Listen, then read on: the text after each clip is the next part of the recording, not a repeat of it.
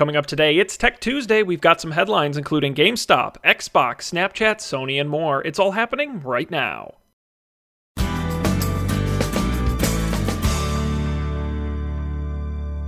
Greetings, everyone. Today is Tuesday, November 7th, 2017. I'm Sean Jennings, and you're listening to the Coffee and Beer Radio Network. It is Tuesday, which means it's Tech Tuesday, the day of the week where we go deep on the technology news from this week. Let's go ahead and jump into our first story.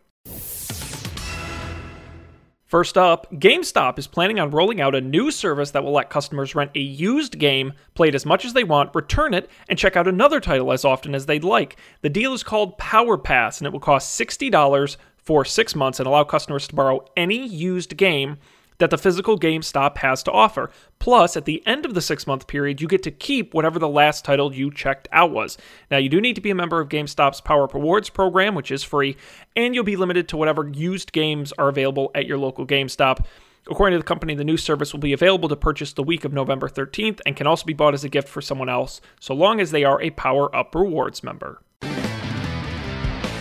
Next up, another video game story. Microsoft has announced that they are no longer manufacturing the Kinect for Xbox. Now, it's sold over 35 million units since its debut in 2010, back in 2010, launched with a $500 million marketing campaign. It was cutting-edge technology using infrared dots to map your room in 3D space and allow unprecedented tracking of the human body. It was very interesting technology, really sort of the forefront of what we see today in the iPhone X with their face tracking. Google uses a similar system in Project Tango. Even the voice assistant features were copied in a lot of other devices as well. You can really thank the Kinect for a lot of that, though it never really caught on as a game accessory. There was no franchise with a $100 million budget who developed for Kinect, such as Call of Duty or Grand Theft Auto. Instead, it was a lot of smaller games, and it just didn't get the pickup it needed. So rest in peace to the Kinect. And next up, we don't usually do earnings calls on this program, but Snapchat had an interesting one, so I thought it'd be worth selling. Their parent company called Snap reported their third quarter earnings, and it did not go well. They brought in $207 million in revenue for the quarter, up 62% over last year, but its losses expanded much faster. They lost $443 million in the third quarter, nearly quadruple the amount of cash it burned through in the same period in 2016. Now, some of that loss was $40 million, which was a write-down for the unsold spectacles, which, if you remember, are the sunglasses they made with the camera in it. That equates to about 300,000 units that they wrote off and will not sell. They now say they have 178 million daily active users, up 17%, and has 4.5 million more daily active users than it did last year. They expect things will go better moving forward. One other interesting note from the call is that they announced that they are planning a dramatic redesign of the app itself to make it easier for users to understand, a move they hope will boost growth for the companies, though they will admit it is a big risk that could have an impact on their customers.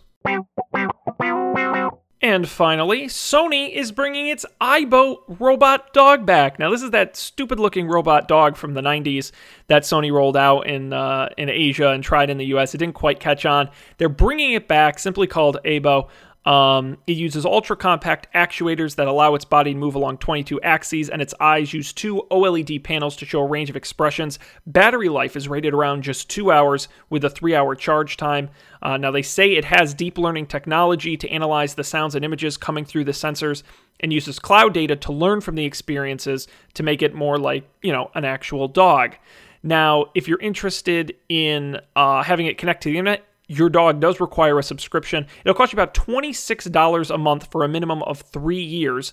That gives you Wi-Fi and LTE connectivity, cloud backup, and access to the accompanying app's features that allow you to view photos taken from the dog's camera, download additional tricks, and access settings.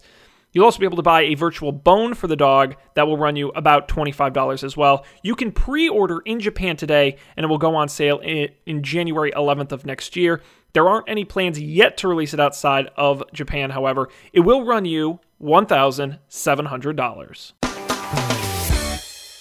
That's going to do it for this Tech Tuesday. If you'd like to hear more stories like this, but with in-depth analysis, you got to check out the latest episode of Don't Panic, the technology podcast on gadgets, the internet, and you. You can get that right now at don'tpanic.io. Be sure to come back next time for more great content here on Coffee and Beer Radio, but that's going to wrap it up for today. Thanks, everybody, so much for listening. We'll see you again tomorrow. You're listening to the Coffee and Beer Radio Network, serving up the best in movies, TV, tech, and more on our anchor station at anchor.fm/coffee and beer and wherever you get your podcasts. Just search Coffee and Beer Radio.